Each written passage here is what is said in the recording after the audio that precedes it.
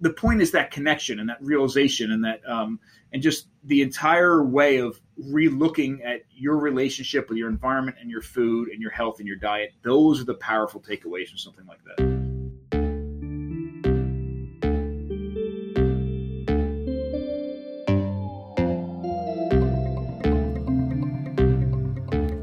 Hi, and welcome back to The Core. I am really excited about this week's episode.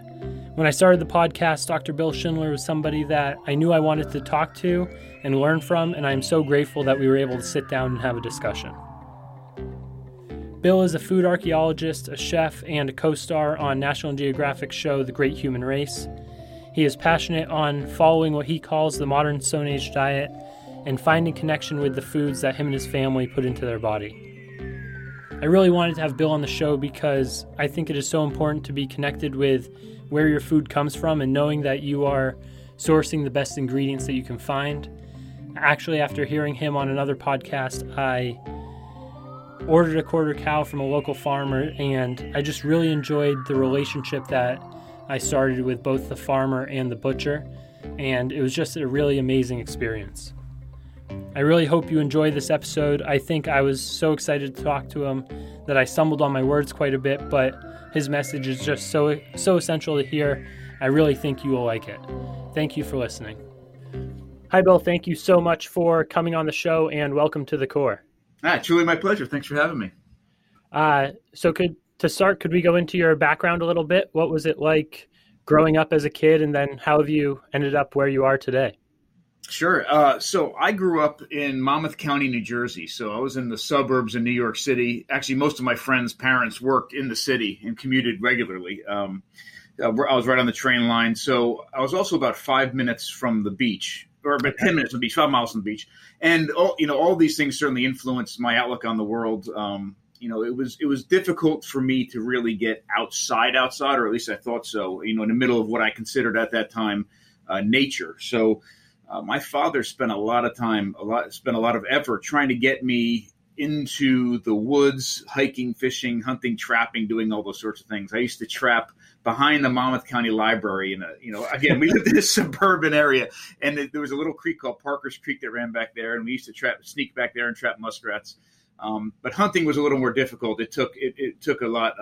We had to go a lot further to do this. So he brought me up to the Delaware Water Gap, which is a beautiful little area up in northwestern New Jersey on the Delaware River, which was a several-hour drive. So to go and do these, to me at that time growing up, to go and be outside, like to be in what I considered nature, was an effort. You had to, walk outside, pack everything up, get in the car, drive for several hours, go experience nature, then come back home, which I think we'll get back to that, my change in that viewpoint now, but at least that's how I grew up. But I was wonderful that my father spent all this time doing that. And at the same time, my mother and my grandmothers had me in the kitchen all the time. So I was just immersed in nature, outdoors, and cooking at home.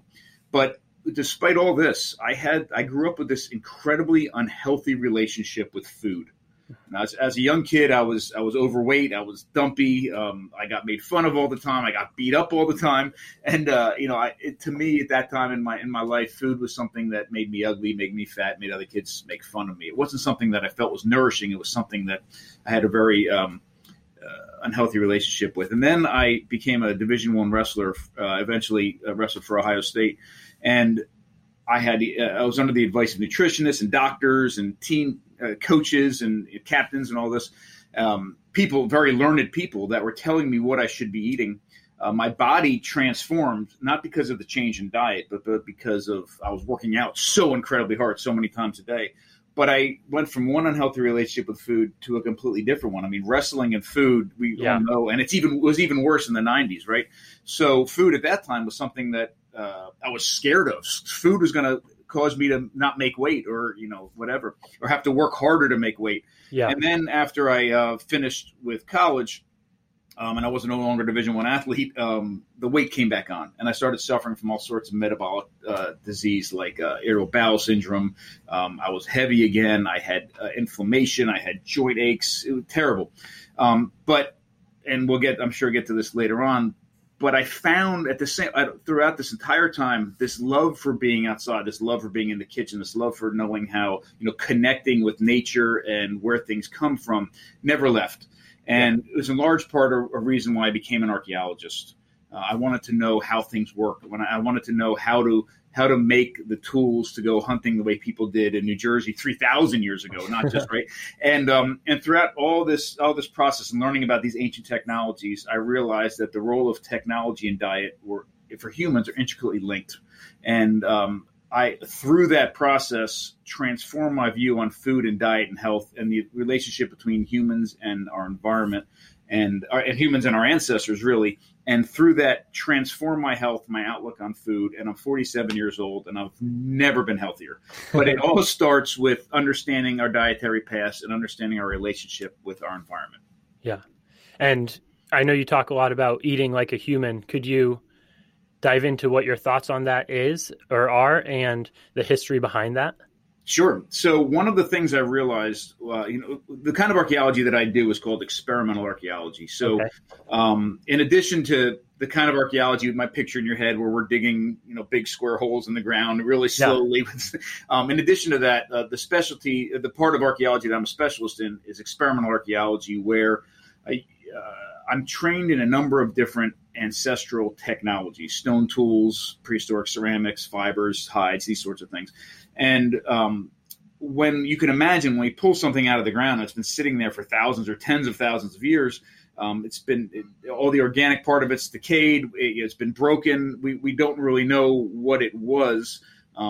One of the things that I do is I replicate it. I find out how it was made. So I replicate how it was made using the same processes, the same tools, the same rock, the same clay, whatever, and then use what we think it was in a number of different experiments to try to understand how it was used in the past, how it functioned, how useful it was, those sorts of things. Yeah.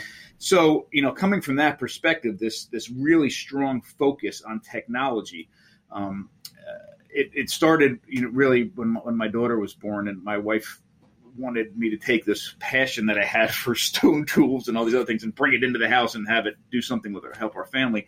Yeah. I spent a lot of time trying to understand, and she's right? Why do something if it's not going to help the people that you love most? I spent a lot of time trying to understand what is the link between all these things I've been doing my whole life, this battle with my weight, with my health, and with my body image and food, this spending out time hunting, spending time in the kitchen, all this technology. What is that link? And when I really sat down and thought about it objectively, I realized that almost every single prehistoric technology, from stone tools beginning almost 3.5 million years ago through all the different, millions and tens of thousands of years, have to do with food, getting food, processing food, storing food, redistributing food, sharing food. And when I really, really thought about it, it wasn't just a coincidence. Like all of the major minds over hundreds of thousands of years of our ancestors, all the ones that were the best thinkers, were putting their effort into making a technology that had to do with food over and over and over again. And if that's true, which I think it is, then there's something powerful about that realization and something transformative about the understanding of the role that technology plays in our diets. And here's sort of the basis for my viewpoint now. One of the things that's different about humans from any other animal on the planet, except our domesticated ones, which we've kind of screwed up for the same reasons, is that we are incredibly weak. We're incredibly inefficient. We have no business eating most of the foods that we eat. And this is very hard to hear, but if you think about it, if you think of other animals and their perception of food, what they eat, if they're left on their own and they're allowed to eat their natural diets, and again, I'm not talking about a cow that we're feeding corn in a feedlot. I'm not talking about wild animals left on their own. They will eat the foods that their bodies are specifically designed to detoxify and turn into something that their bodies can make use of, right? Humans don't do that. We are complete omnivores, and we eat all sorts of things, and we're not designed to safely break those foods down to derive the maximum amount of nutrition from them. So what we've done, however, is we've created these technologies and approaches to food that allow us to do outside of our bodies, before it touches our lips, all the things that other animals can do inside of their bodies. So, for example, cows have something called a rumen. and that this is a fermentation chamber, one of the 4 chambers in their stomachs, and they can sit out in a grass field. I'm looking at a grass field across the street. They can stay in a grass field and eat grass or tough vegetable materials with incredibly tough cell walls, with a nutrition that's completely inaccessible to our bodies, and support these bodies, these huge bodies, because they eat this grass. They have specially designed teeth that break it down. It goes into a rumen. It ferments. Then they spit it back up, and they chew it again, and they swallow it, and it ferments, and back and forth and back and forth. And literally 2/3 of the day, 1/3 of the day they're sleeping, 2/3 of the day they're doing something called chewing the cud, which is chewing and regurgitating their food, and the other third of the day the food is fermenting. They spend 2/3 of their day with specially designed apparatus in their bodies breaking down tough vegetable material. Humans, we try to eat tough vegetable materials, and we eat things like kale, right, and think we're doing this incredible thing. But kale is really tough for a reason. Yeah. It doesn't give it, and we can't get the same amount of nutrition from tough vegetable materials as cows, and we certainly can't get nutrition from grass. And this goes on and on. So the difference between humans and other animals is that we have an incredibly inefficient digestive tract and require technologies to make food safe, nutrient dense, and bioavailable before we eat that food. And if we do anything different than that, we're going to be malnourished, and we're going to suffer from all sorts of other metabolic diseases. And that's what eating like a human is all about. Okay. And what are some of the tools that you've uncovered during your archaeological digs and things? Have you found anything cool? Oh, absolutely. And here's the cool thing.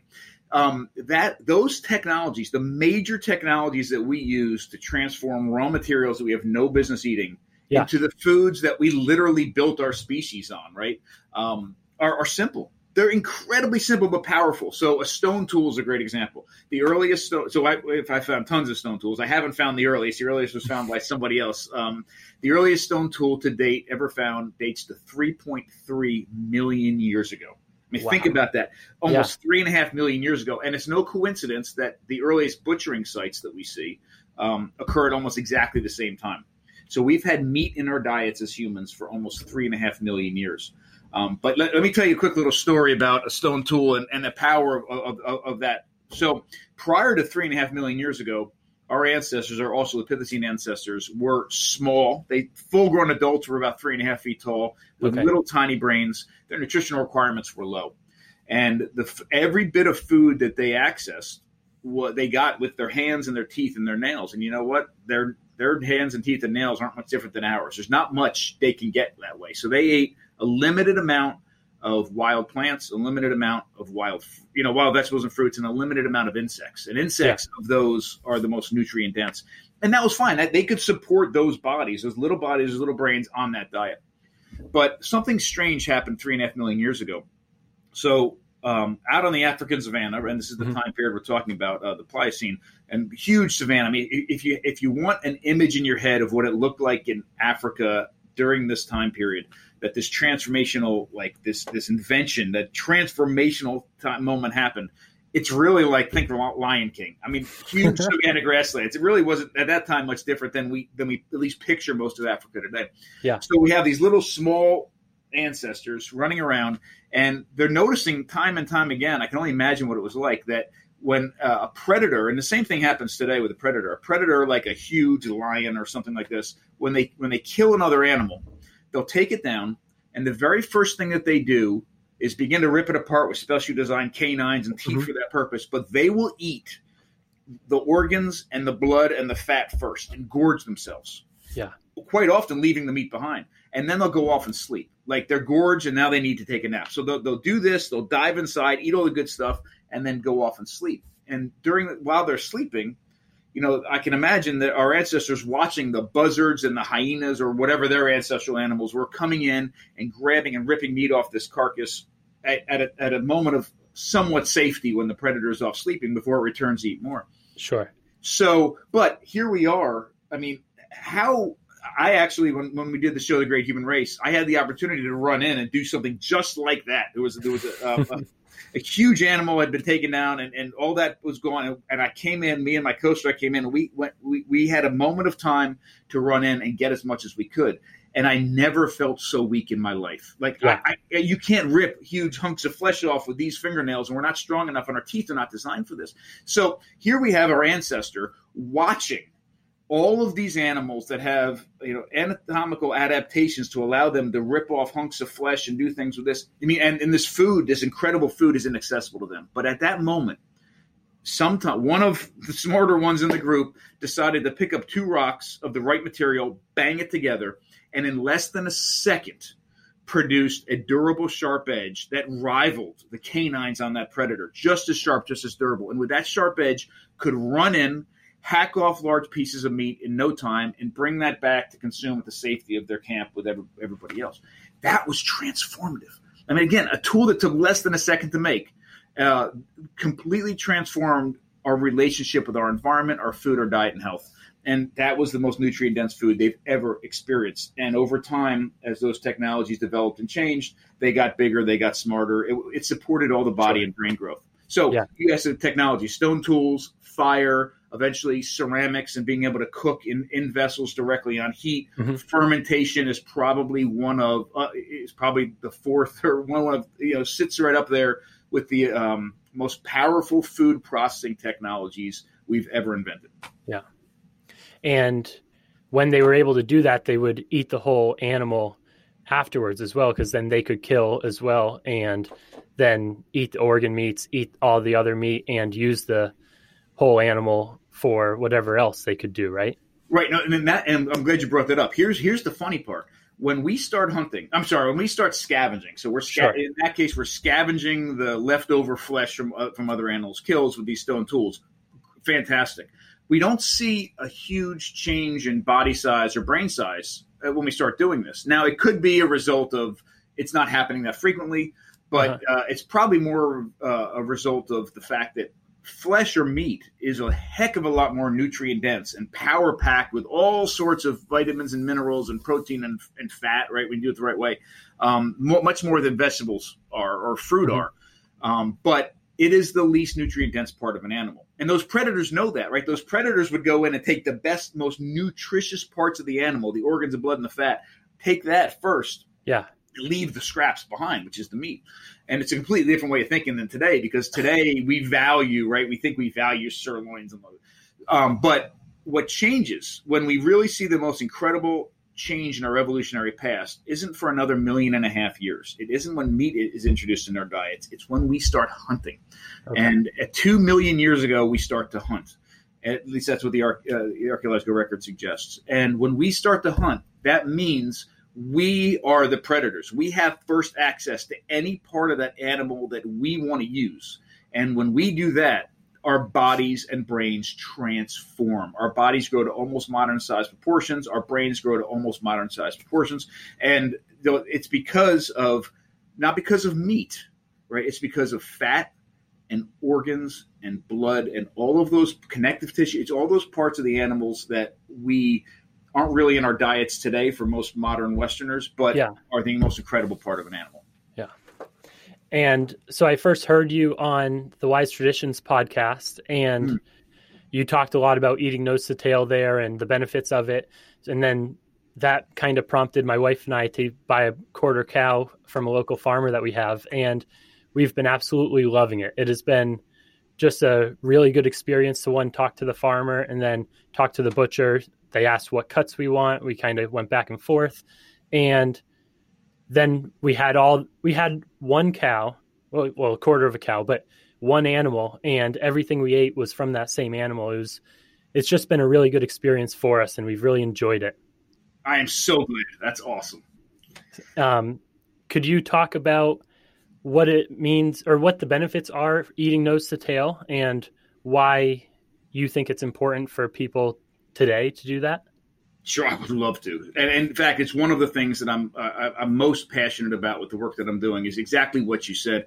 Yeah. So let me start off by saying maybe some of the negative consequences of us not doing it, really, and then dive right in if it's okay. So we love, one of the problems of modern society, the way we approach food, the disconnect that we have from where our food comes from, is that we mask in this shroud of what we call convenience and advancement. The idea that we don't have to worry about the animal. We don't have to worry about raising the animal or the death of the animal. Not only don't we have to do it, we don't even have to think about it, right? Yeah. Modern people should just go to the store and buy the packaged bits of food, the packaged bits of meat that are in the styrofoam with the plastic and bring it home and not worry ourselves with the other part. And there's a lot of unfortunate consequences of that. First off, when we feed ourselves, right, when we put food into our mouths, we are doing a uniquely human thing, right? And the focus of it should be nourishment. And that is for all other animals. But what's unique about humans is we are conveying to the world every time we shop, every time we make a decision at a restaurant, when we used to go to restaurants, every time that we cook for our family or eat on the table or put a fork of food into our mouths, we are, believe it or not, conveying to the world all sorts of information about us, our traditions, our beliefs, our socioeconomic status, our politics, our take on the world, sustainability, ethics. All of it is involved with literally every bite of food that we eat. So the way that we regard our food, the interaction that we have with our food, our connection to our food is a uniquely human thing that has a lot of consequences, good and bad. And when we remove ourselves from that process, bad things can happen. And we've seen it. As we've gotten further away from our food, disconnected, especially with animals, all sorts of horrible things have been happening to animals and that food system behind our backs, right? Yeah. As we've turned our heads. So one of the things that I think we need to do, if nothing else, is put a face back on the plate, right? I did a post about it a while ago on Instagram, and we had butchered a pig, and I put a pig's head on a plate and put it at the table and said it real nice. And it wasn't supposed to be gross. The idea was we should, obviously nobody's going to look at that pig's head and sit down and dine on it, at least not anytime soon. But the idea is everybody at that table, whether we're eating a hot dog or a hamburger or a sirloin, should be thinking about that animal. It's not something it's not something gross, right? We think for some reason that thinking about the animal that we're eating is a gross thing, or it's somehow, no, it's the best way to honor that animal, to think about the fact that something lived, hopefully a good life, and was treated the right way, was humanely killed, and most importantly, every part of that animal has been used to nourish somebody in my family. That, to me, is an ethical, beautiful thing. And to even talk about that animal at the dinner table is a wonderful thing. It's honoring. It's almost, and not to be gross, but really, it's almost like going to a funeral and talking about, remembering the person that died. It's one other way to honor that. So the closer you can connect to where your food is coming from, whether it's plant or animal, but in this case animal, the more visceral connection there is, the more responsibility that's there, and the more respect, in my mind, is in the entire process. So there's several ways to do this. In our house, we do a lot of hunting, a lot of fishing, a lot of our own butchering in our own homes, and that is a great way to do it. And I realize that some of those activities, for a number of different reasons, might be, or you might seem, are inaccessible. People listening might think are inaccessible to them. They're not, but it might take steps to get there. Yeah. Even the smallest steps. I mean, we're talking about lives of animals and our own health and sustainability and ethics. So any little step can help. Small things like if you go to the grocery store right now and buy chicken breasts and walk home, maybe the best thing you should, one step closer, what you can do is go and buy the entire chicken at the grocery store. I mean, it's very funny that in this country, at least where I live here, if you look at the poultry area in the meat section, it's mostly chickens and turkeys that have been taken completely apart, repackaged, and there's a little tiny section where if you're lucky, you can get a good whole chicken. Yeah. We lived in Ireland for a year. It's the exact opposite. Like, it was the entire chicken dominated the poultry section, and sometimes you could get breast or thighs or something like this. Wow. So doing that is important for a couple reasons. One is because you are bringing home something that resembles something that once lived. So, there's power in your kids being a part of this process. But even if they're not, there's a incredible power in them watching or seeing. Even if they're watching TV, they've realized that you put an entire chicken on the table and now you're carving it up and there's something happening. And there's stuff, stuff is starting to register in their minds. Plus, we think organic, free range, beautiful, well cared for chickens are incredibly expensive, and they are. But if you take that entire chicken and buy it, first of all, there's a reduction in price per pound. But that one chicken is now 2 or 3 meals plus bone broth. Yeah. Whereas if you just buy the breast, you have one meal. And so it helps reduce the cost. It also exponentially increases the nutritional value of what you've gotten from that resource. Lean chicken breast. I never buy lean chicken breast. There's no reason to buy a lean chicken breast. To me, if you gave me a whole chicken and forced me to throw something out, I'd throw out the chicken breast. It has no flavor and has the least amount of nutrition in the chicken. But if you have that entire chicken and it came with the liver and the heart and the gizzard on the inside, and it's got the neck to go into the bone broth pot, you've got all the bones for that. You've got the skin, which there's a number of different things you can do with the skin. And if you don't want to do that, just throw that in the stock pot too. I mean, you have an incredible amount of nutrition that far exceeds what you're getting from just buying the meat. So that's a simple step. If you're already buying that entire chicken, then don't do it at the grocery store anymore. Go and meet the farmer or go to the farmer's market. The safest, most connected food system in my mind is one where everybody involved knows one another. We do buy meat, right? We buy typically we buy large pieces of cows like you do, and half pigs and whole chickens. Yeah. And the rule in our house is we either have to know the farmer that raised those animals or know the butcher, an abattoir that killed them and cut them in half. And they know our kids. Like, they know our kids by name. We know them.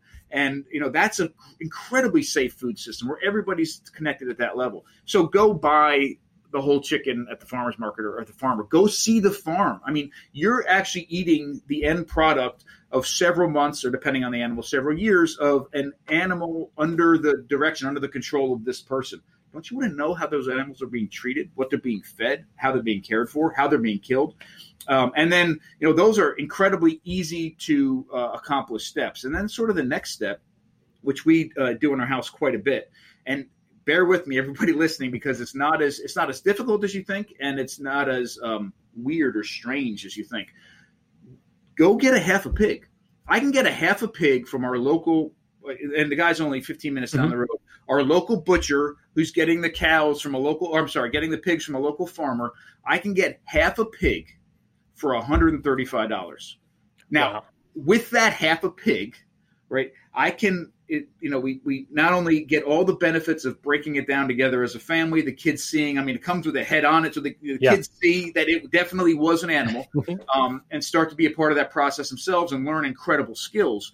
But we're making, everything from, we do certain fresh cuts, like we'll do pork chops and those sorts of things. We make all our own bacon from it. We make all our sausage from it. We make our cured meats from it. We make capicola and copa, and we make ham, and then we render the fat, and then we take the skin and we make pork rinds and back fat crack ones. All those things are done from one pig, and this $135 pig, which is what our family pays when we go out to dinner for one meal, can serve our family incredible food for literally weeks on end. Incredible food, and we have complete control over the whole thing, and we've all been a part of the process.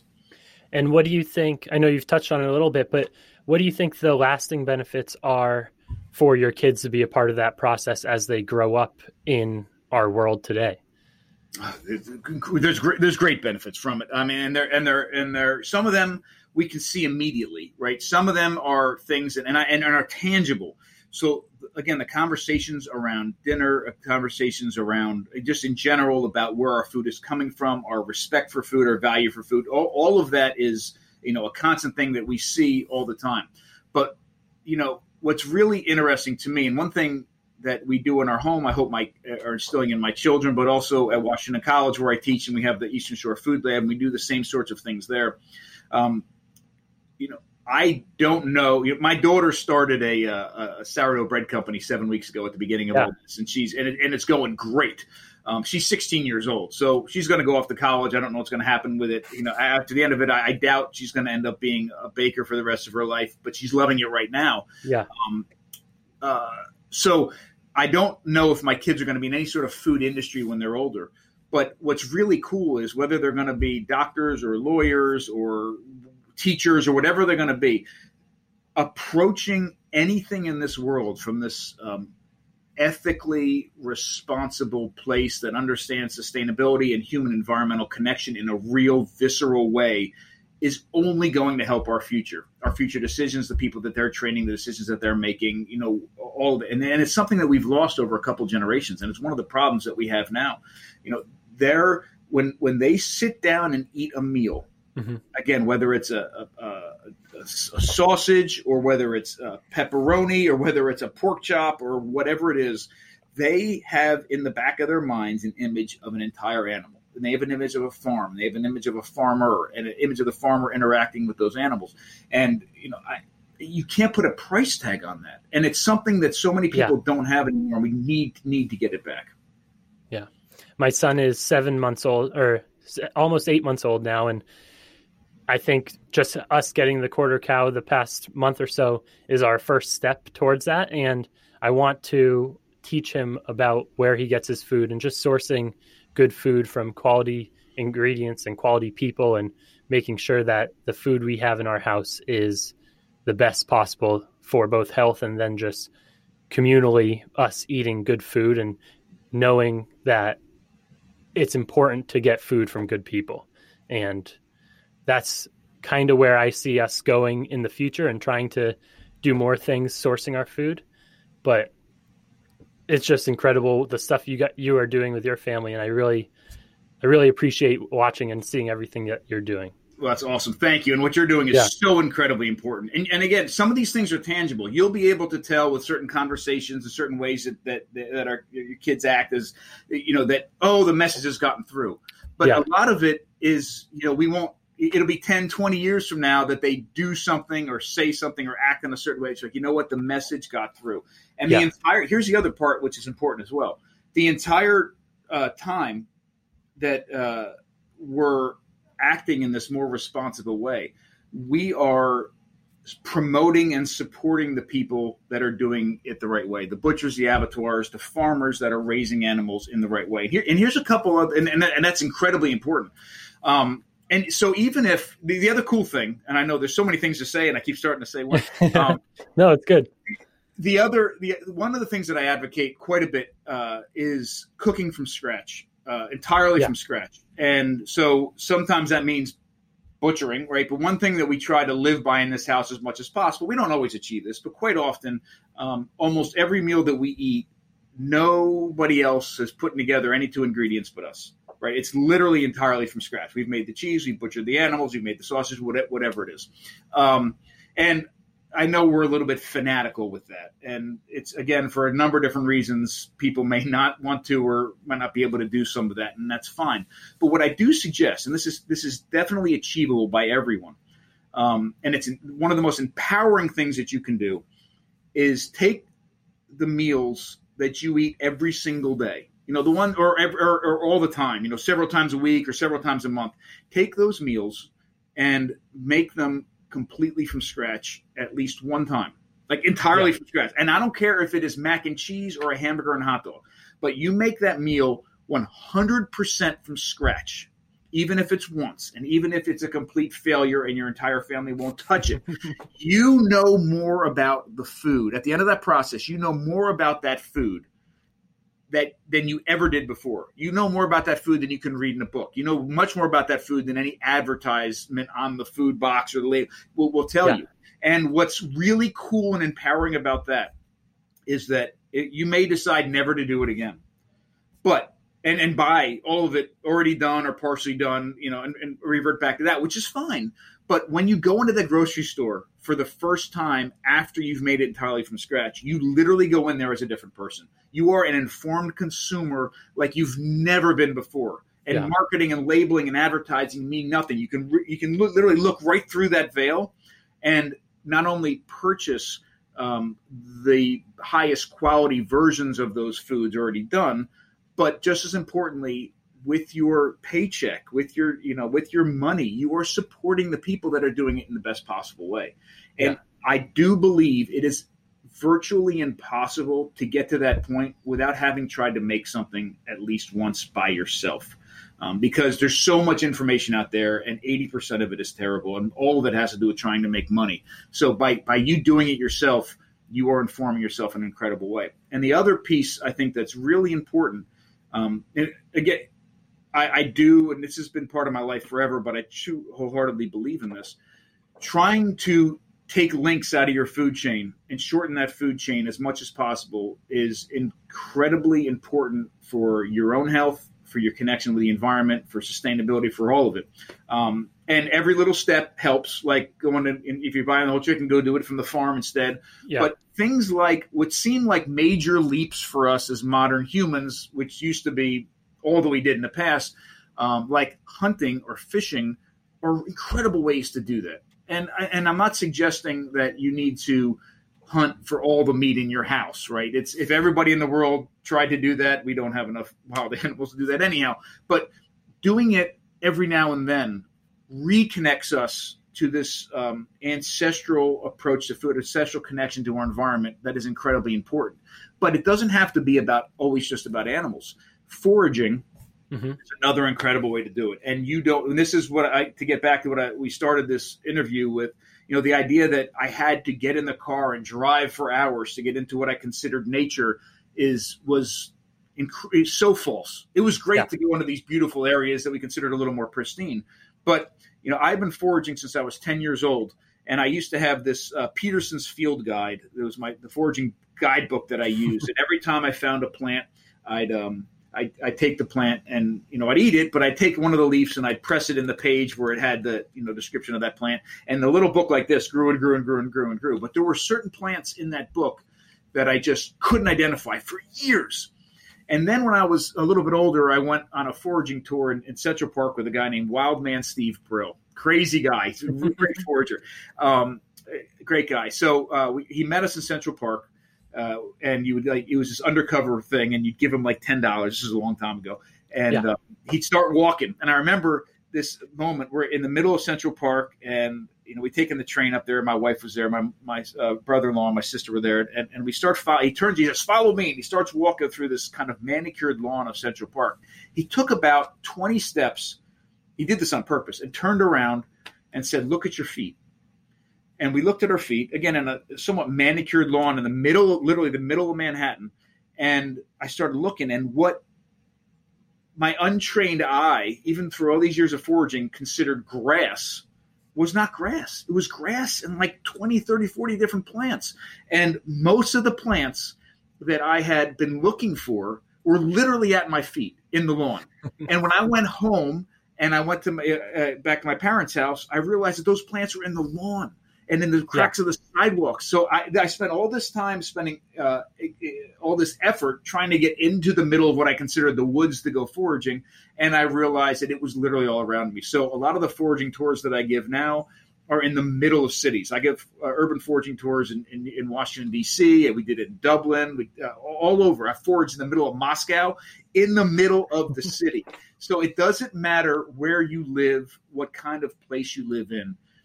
These wild plants exist in your backyard, in the cracks of the sidewalk, in vacant lots. And these plants the nutritional quality of these plants far exceed anything you can get in the grocery store. Plus, the act of doing it is another way of connecting, just like the butchering, just like the hunting, just like the going to the farmer. Yeah. And are people shocked once they realize? Oh, yeah. So, I mean, the Washington, D.C. one is great because we start at a place called the Hill Center. And we forage. It's in the Hill area in D.C., and we spend about 2 or 3 hours foraging right through D.C. We end at the Capitol. So here again we are at a manicured lawn. I have a great picture of foraging on the Capitol. And, we're picking all these plants in an area where, if you're even thinking about food, you're looking for a restaurant or a grocery store, right? So we forage the entire way and then come back to the Hill Center, and then we cook for about 3 hours. And all the stuff that we've made, we transform into these gorgeous, beautiful, tasty, nutritious dishes. And shocked. Yeah. And again, that's amazing. It is. And the people that are there are not going, most of the people that come to these urban foraging tours live in an urban environment, and they're not going to leave an experience like that and then feed themselves and their families with what's on the cracks of the sidewalk. But that's not the point. The point is that connection and that realization and that and just the entire way of re-looking at your relationship with your environment and your food and your health and your diet. Those are the powerful takeaways from something like that. Yeah. So could we get back to the cooking from home aspect? And one thing we really try to do at our house is cook from home as much as we can. And I know now during the coronavirus, we can't go to a restaurant really, or things are opening up now, but we've been cooking from home completely over the past 8+ weeks now. You're doing some things about, or you're doing some webinars on cooking from home. Could you touch on those a little bit? Sure, I'd be happy to. So when actually right before, about a month and a half or so before the COVID thing really hit us, we had gotten a bunch of requests for classes, virtual classes online because we have a lot of people following us from different parts of the country and the world that don't have direct access to come and work with us. So they were asking for some sort of interactive virtual sorts of classes. So we ran a month-long sourdough class from scratch, a month-long fermented dairy and basic cheese making class, and then a month-long nose to tail butchering class. And they were incredibly successful. It was great because it was a nice combination of, each course started off with a bunch of background materials, pre-recorded lectures and things to read and all this to get everybody ready, materials to get. And then it went into live interactive sessions every week where I would do demonstrations. It'd be like a cooking class, like you're in my kitchen, but you were there virtually. And they were great. In fact, the nose to tail one ends this Saturday. But what we found was that there were so many people, especially when COVID hit, so many more people wanted to do this on their own, on their own time. And what we started getting a bunch more requests for were pre-recorded, completely from scratch classes so that they could watch them whenever they wanted at their own time and rewatch them. So we're right now in the midst of putting together a whole suite of these pre-recorded virtual classes that do several different things. And there'll be a lot of different options to access them. One is it'll teach you how to make all sorts of things from mayonnaise from scratch with the highest quality fats and omega-3s and all this that is incredibly delicious. So basic things like that, fermented ketchups and whatnot, to more robust and advanced classes where you're making sourdough bread from scratch or butchering a pig from scratch or doing all of this. There's going to be a lot of butchering classes as well. But the final piece that we're working towards is being able to put these together so that you can do that, what I mentioned earlier, that very powerful thing of making an entire meal 100% from scratch. And we're doing it with basic foods or basic meals, not off-the-wall things that you would only eat once a year. Things like grilled cheese and tomato soup, or hot dogs and hamburgers, or pizza, tacos, where every single element of that meal you're making entirely from scratch, from literally the raw ingredient all the way through. And the stories that come along, we tell a lot of the stories of the people that we've encountered around the world, indigenous and traditional groups, and cheese makers in the mountains of Sicily, or whether it's an insect farmer in Thailand. All of these stories come out. So it's a great opportunity to not only learn how to make these foods entirely from scratch, but also learn a lot about the traditions and the archaeology that led up to making these foods, but also some of the people around the world that are still engaged in doing these, practicing this on a regular basis. Yeah.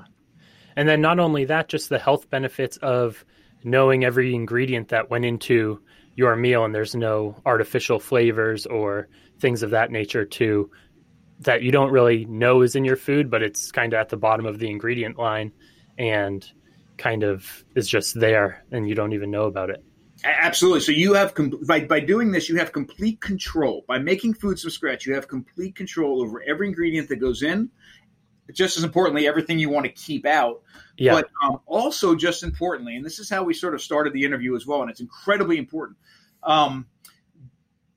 Everything that we do, we use those ancestral approaches to food that make them safe, nutrient dense, and bioavailable. The very thing that I started off by saying what eating like a human is all about. We're using those same approaches, techniques, and technologies to make food safe, nutrient dense, and bioavailable. Yeah. And it may seem like it's not a very big deal, but it is, because the food processing today, that is food processing. That's food processing to make food safe and nourishing. The food processing today are at the expense of the safety and the nourishing qualities of food, and it's solely focused on big companies making money or shipping or being able to uniformity in food or shelf life or whatever at the expense of nutrients. So let me give you a really quick, powerful example. So first off, that happens everywhere in our food system. So if every time we're eating a piece of food that somebody else touched, and the technologies used to do something with that food, whether it's farming technologies or food processing technologies, are at the expense of the safety and the nutrients of those foods, that builds up over time. Meal after meal, day after day, year after year. That's one of the reasons, one of the biggest reasons we have the metabolic health issues that we have today. But those technologies are also simple to do. I mean, we have ancestors doing this in caves with sticks and rocks. Everybody who's listening's kitchen is better equipped than our ancestors' kitchens were. So we can do this at home. And if you can't do it at home, if you can't make a certain type of food at home, you shouldn't be eating it. It has no business going into our mouths. If it requires people in lab coats and test tubes and high-dollar equipment, then it shouldn't go into our bodies. So here's a powerful example. So and it'll be a quick one. Cheese. The quick story about cheese is we've been as humans consuming dairy from other animals as adults for at least 10,000 years. There's a big debate as to whether or not we should be consuming dairy as adults, but I think we should if it's in the right form. Mm-hmm. And the entirety of that time, the dairy has been high quality, has been raw, and it's been fermented. And there's a huge difference between fermented dairy and that glass of ultra pasteurized skim milk that you pour from the jug in your fridge. Completely different foods. But one of the major issues with most over 60% of adult humans around the world is that as we get older, we suppress the ability to produce the enzyme lactase, which breaks down the sugars in milk, lactose. And then all of a sudden, we know what the results of that are. And we use that as a basis for saying, well, maybe we shouldn't drink milk. Well, that's a silly argument because to base it on that, because we shouldn't be eating most of the foods that we eat. We have no business eating grains, no business eating meat, no business eating almost everything that we eat without doing something to it first before we put it into our mouths. Yeah. Right. So milk, dairy is no different. And that's what we've been doing for 10,000 years. So when we ferment dairy, when we make cheese, we're actually replicating what happens in the stomachs of baby mammals, even including baby humans, when they drink milk from their mothers. And it's a much longer story than I have time for here, but I'll give you the quick takeaway. When we ferment dairy, the lactobacillus bacteria, and we have to ferment dairy when we make real cheese, the lactobacillus bacteria eat the lactose, that's the food, and produce lactic acid and all sorts of other things, break down the dairy. A lot of things happen. But the important part of this point is that it eats the lactose, right? The very thing we have difficulty digesting as adult humans. So if you eat real cheese, there's either very little lactose left or in some cases no lactose whatsoever.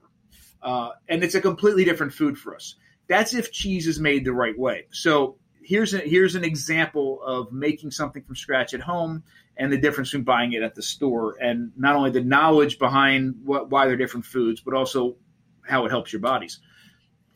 Mozzarella cheese is something we make. Stretch curd cheeses like mozzarella literally weekly here, and there's a whole suite of stretch curd or pasta filata cheeses around the world, like mozzarella, provolone, Ragusano, and the list goes. That's just Italy. The list goes on and on. To make that cheese, in order to get the cheese curds to stretch properly, you have to take the pH from about 6.8, which is almost neutral, like 7 is neutral, produce enough lactic acid that the pH drops to 5.2. And that's done through the fermentation. And when it hits 5.2, you can stretch the cheese and make the mozzarella cheese. The way it's done traditionally is it ferments for some time, depending, usually 8 to 10 hours. And through that process, there's a lot of chemical and physical things happening to that dairy, including the reduction of the lactose. Yeah. The other way, the other way to achieve that pH of 5.2 is to throw in citric acid or vinegar, and you can change the pH in a second. So all of a sudden, you've taken this dairy, changed the pH artificially. You've been able to stretch the cheese and make something that looks and tastes like mozzarella cheese, but is in fact a completely different food. And if you're lactose intolerant, then it's a really incredibly different food, because that mozzarella cheese at the end of the production, the fake one, has just as much lactose in it as if you drank that glass of milk. Yeah. But if you make that cheese for real, there's very little lactose left in the final product. And here's the problem.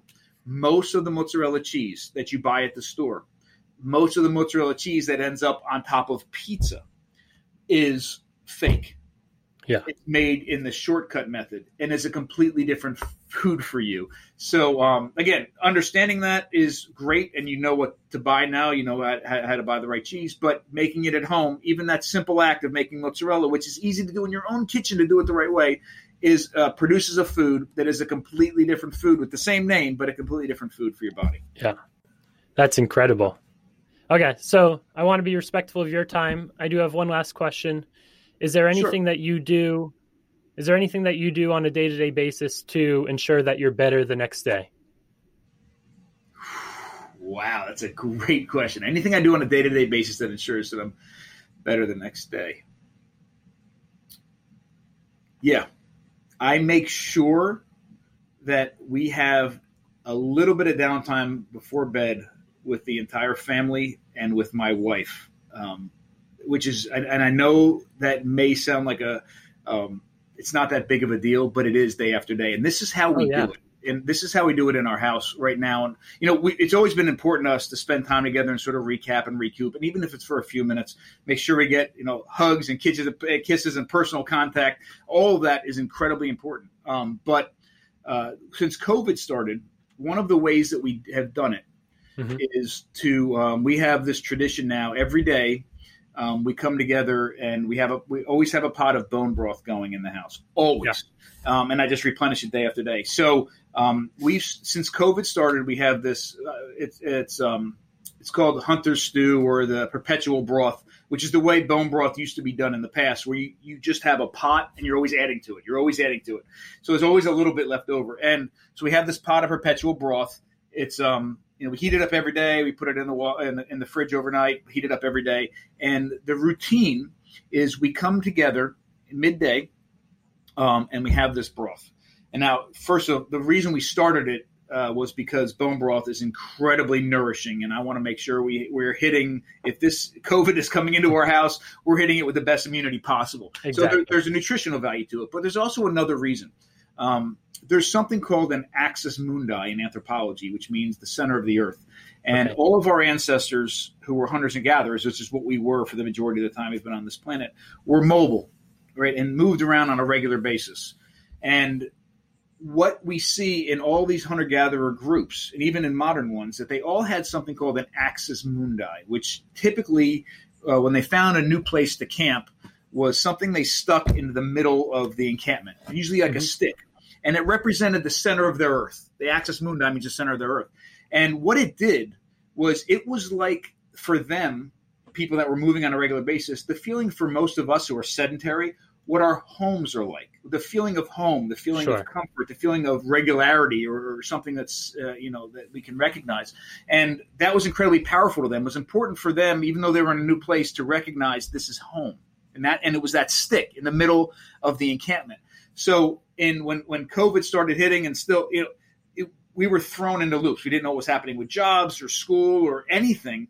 And I wanted that sort of centering for our family every single day, built around nourishment. So we built it around that, and we come together, and it's 15 minutes. It's not a big deal, but we come together and stop everything else. All social media is turned off, and we have a conversation, plan the rest of our day, and have that axis mundi.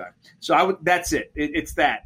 Every day, that's what we do to make sure, because that recenters us and gets us ready for not only the rest of that day, but the day after as well. Yeah.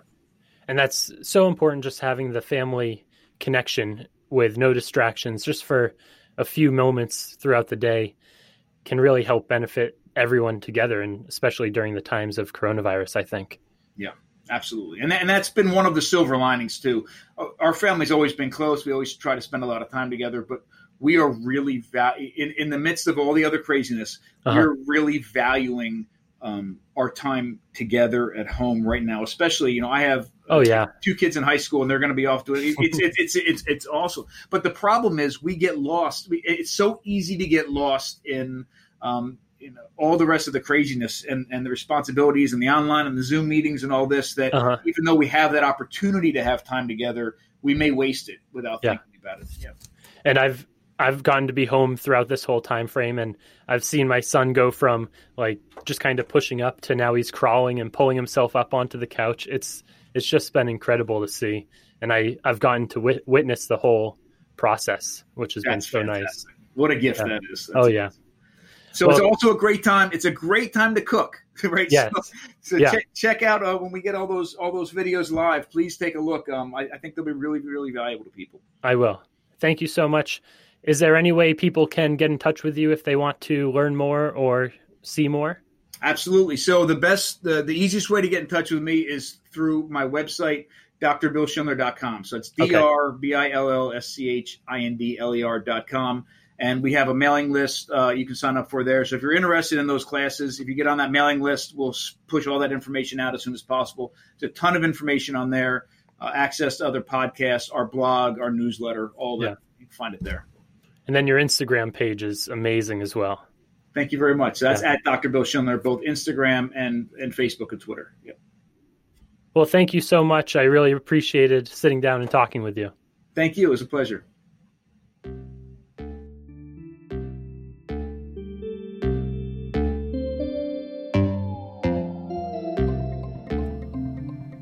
Thank you so much for listening. If you want to learn more about Bill's work, please check out his webinars at drbillschindler.com. And if you enjoyed the show, please subscribe or leave a rating on iTunes. It really helps out. I'm really grateful to have you here. Thank you for listening, and I will see you next week.